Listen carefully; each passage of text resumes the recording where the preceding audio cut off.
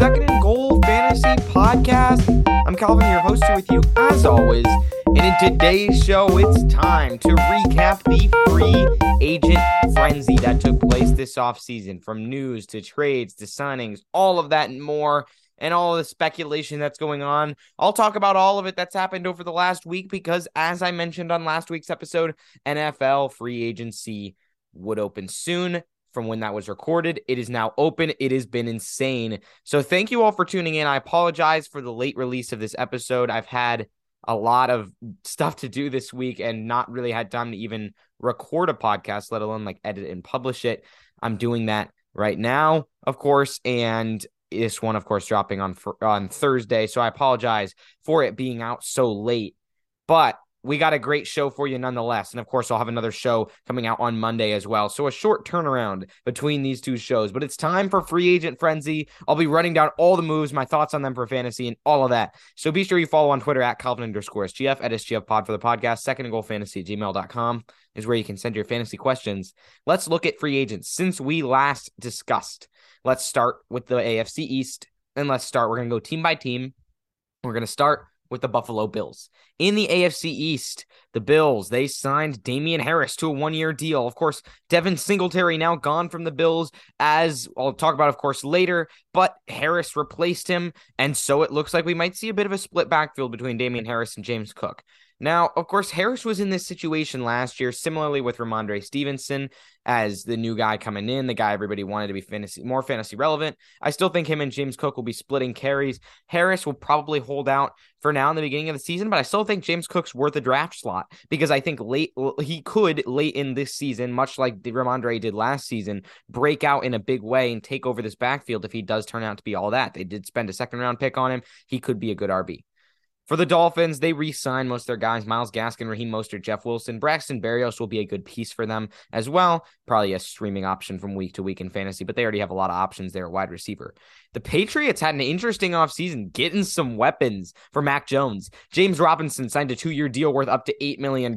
I don't like this for Ramondre Stevenson, but at the same time, I still think he's going to be the lead back in this backfield. James Robinson's still talented, but of course, he did get beat out by Travis Etienne and eventually traded to the Jets and then brought over to the Patriots. I think it's going to be Stevenson first and Robinson maybe taking part of that Damian Harris role from last year, but not a huge role. It's still Ramondre Stevenson, likely to be the bell cow here. Juju Smith-Schuster, 3-year, $25.5 million deal worth up to $33 million with incentives signed with the Patriots. Of course, this Patriots wide receiver room gets more and more crowded, and I don't see Juju as a top option. I've said this for years. He's never going to be a top option on a team. But right now, I mean, he kind of sits top on the depth chart. There's not a lot of other guys for the Patriots to look to, so I don't love him as anything more than a wide receiver 3 right now, although we'll see if that changes. The Patriots, I just don't think pass the ball enough, and Juju's not effective enough to fill that role as a consistent starting wide receiver for your fantasy leagues. Tight end, they did sign Mike Gesicki, 1-year deal. He'll head there. They traded away Jonnu Smith. Hunter Henry still there. So, I mean, it's like kind of I guess Mike Gesicki could fill a back-end tight end 1 role. He's kind of a risky pick, like a lot of the tight ends in his range end up being. But he'll have some production, I think. The Jets, they actually recently did this signing. Mecole Hardman agreed to terms on a 1-year deal worth up to $6.5 million. Don't think this means a ton because we still have Corey Davis there and we still have Garrett Wilson there. No more Elijah Moore, though. We'll talk about that in a bit. That trade that occurred just yesterday. I mean, as of when this podcast is releasing on Thursday. And so, yeah, I mean, Mecole Hardman will probably not do a ton. I think Allen Lazard, though, 4-year, $44 million contract, is the guy that could do a lot, especially since the latest news with Aaron Rodgers came out saying that he intends to play with the Jets. So I think Lazard would step into the wide receiver 2 role behind Garrett Wilson and above Corey Davis. And if Rodgers came over there, he would have some production. Obviously, Lazard has proven he's not like a superstar in this league. Garrett Wilson's still the best receiver on the Jets, and he still has sky-high expectations. But that's obviously a signing to try to woo Aaron Rodgers over to the team. AFC North, the Ravens haven't done anything since we last discussed. The Bengals did bolster their offensive line by signing Orlando Brown. That'll help Joe Burrow and Joe Mixon most likely. So I'm excited to see this Bengals team with a new offensive lineman who in Orlando Brown was one of the best tackles in the game. Obviously, Joe Mixon was floated as a cut candidate. He didn't end up getting cut, so I don't think he will. I think he'll continue to have an effective season there. The Browns, they acquired Elijah Moore from the Jets in exchange for a 2023 second-round pick. They also got a 2023 third-round pick in the swap. I think this is a good deal for the Browns, and it slots Moore as probably the wide receiver 2 behind Amari Cooper. I mean, obviously, Donovan Peoples-Jones still is there, and that's going to be something to watch out for. But honestly, maybe Peoples-Jones and Moore will be competing for that wide receiver 2 spot. But I think Elijah Moore is really an underrated receiver who didn't get a full opportunity for consistent targets with the Jets. I think the Browns will help revive him. Deshaun Watson, he's very similar in type to Amari Cooper, and I think that Deshaun Watson will like to have yet another guy like that on the team.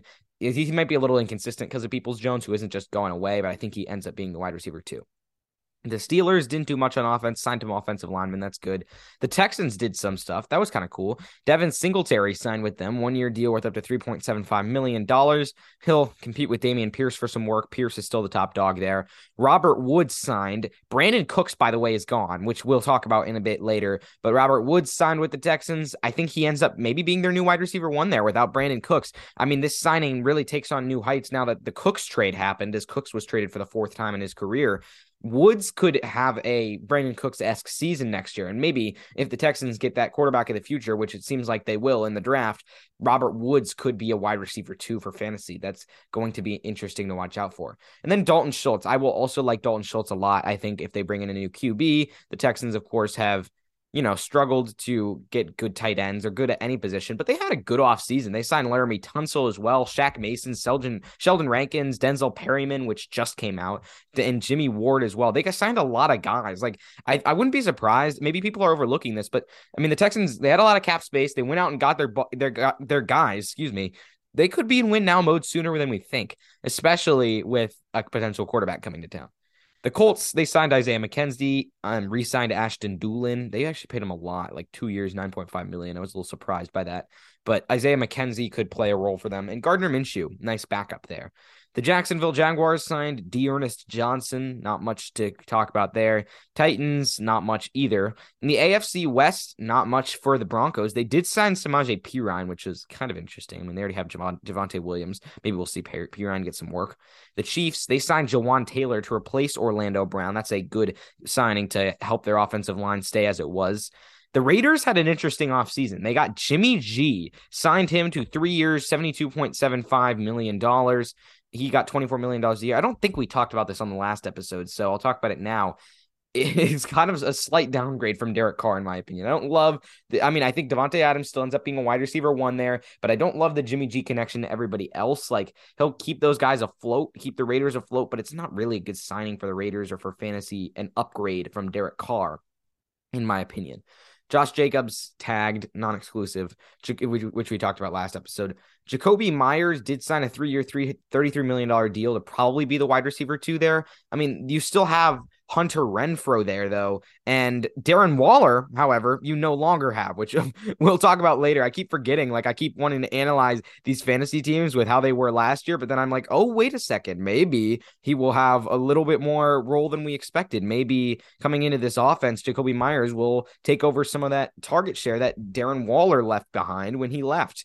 So we'll see some decent value for him, but he's probably not a starter for fantasy. Cam Sims is actually an interesting signing for the Raiders. He's 6'5", a good receiver. I don't think he's going to do much, but that's a deep sleeper for you to keep an eye on. For the Chargers, not much. Let's go to the NFC. The Cowboys retained Tony Pollard. They got Brandon Cooks in exchange for a 5th rounder in this year's draft and a 6th rounder next year. Interesting signing. He'll probably be the wide receiver 2 behind CeeDee Lamb. Like this for Dak Prescott a lot. That I can tell you. I'm really excited to see how Dak throws to these 2 stud receivers. I think Brandon Cooks is really still a good receiver who's just been in a bad situation for a while, so we kind of forgot about him. I'll bet Brandon Cooks has another wide receiver 2 flex type of season for the Cowboys. I think he's going to continue to be really good. They also got Stephon Gilmore. That's not relevant to fantasy, but that was something interesting to mention. The Giants re-signed basically everybody. They also picked up Paris Campbell, who might play a role. And then they got Darren Waller. this hurts Daniel Bellinger, obviously. We know that right out of the gate. But I think this offense, being one that likes to utilize tight ends, will help with the revival of Darren Waller, probably putting him in that tight end 1 range, top 10 range. Very excited to see Darren Waller. And they traded a 3rd-round pick for him. They're clearly invested. I think he'll probably even end up cracking that top 8 pretty easily, as he's one of the more talented tight ends in the league now coming into a season fully healthy. For the Eagles, coming off that Super Bowl loss, didn't do a ton. They signed Marcus Mariota to replace Gardner Minshew. They also did get Rashad Penny. So that's an interesting one because they didn't pay him very much at all. But Penny, when he's been on the field, has been one of the most efficient running backs out there. And now that the Eagles have lost Miles Sanders, he could step into a role. Do we think that, the Eagles easily could still end up drafting an RB, signing somebody else. But right now, it appears Miles Sanders, as he's gone to the Panthers, has made Rashad Penny the top dog in the backfield for now. So keep an eye on that situation, because heading into the summer, if nobody else is there, the Eagles could be rolling with Rashad Penny as their top dog. And he is talented enough to put up a good RB2 season, or maybe even better heading into next year. When he's on the field, that's how good he can be. For the Commanders, they buffed up their offensive line, signed to Jacoby Brissett to back up Sam Howell. That does give them some stability at wide receiver in case Howell goes down with an injury or gets benched or something along those lines. The NFC North, the Chicago Bears, we talked about this last time, but they did trade for DJ Moore. Excited to get Justin Fields, finally QB, wide receiver, and excited to get DJ Moore, finally a QB. Robert Tonyan did sign with the Bears as well. I doubt he's going to do much. I think his career's fading a little bit, but he'll probably get some touchdowns here and there. For the Lions, they did sign David Montgomery. So rip DeAndre Swift's fantasy value, because David Montgomery is a pretty good running back as well. Swift is still going to be efficient, but it seems like this team has lost a lot of confidence. I think he'll come in next year fully healthy, but Montgomery is good enough to stick around and probably limit Swift, definitely at least outside of that top 12 range, if not further, in fantasy next year. Packers didn't do much. Vikings really didn't do much unless you count Josh Oliver. The Falcons signed Taylor Heineke to a deal worth up to $10 million a year. First of all, props to Heineke for getting a payday. Second, this is pretty interesting. They still say they're committed to Desmond Ridder as a starter, but who knows? Maybe we could see Taylor Heineke if Desmond Ridder ends up getting benched. They also picked up Mac Hollins and Jonnu Smith. These are more some upside plays, probably not going to do much for fantasy football next year.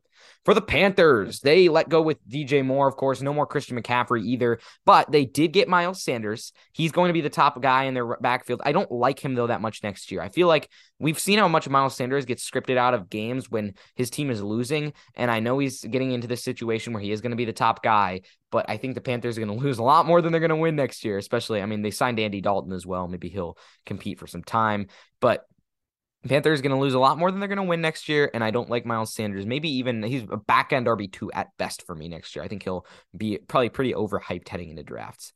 Adam Thielen is probably going to be their new wide receiver 1, 3 years, $25 million, and he'll come in, probably get some work. I think he's still good enough to be a top 36 receiver, top 30 receiver. And then Hayden Hurst actually got paid a good chunk of money. Like, he could be a tight end 1. Anytime a tight end gets paid $7 or $8 million a year, like Hayden Hurst did, you just have to keep an eye on it because he could be pretty good. It's interesting that the Saints are re-signing Jameis Winston, by the way. I don't know if this happened since the last episode, but it, of course, did happen.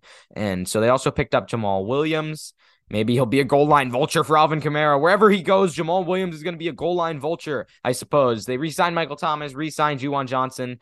Talked about those already. For the Bucs, they picked up Baker Mayfield. Baker Buck, maybe taking over for Kyle Trask. Who knows? I think he's not going to be good in this Bucs offense that's lacking a lot of playmakers. So either way, don't love the situation for fantasy there, especially, they also signed Chase Edmonds. Don't think he's going to do much there. He didn't do much last year either. And this Bucs offense is probably going to be pretty anemic without Tom Brady.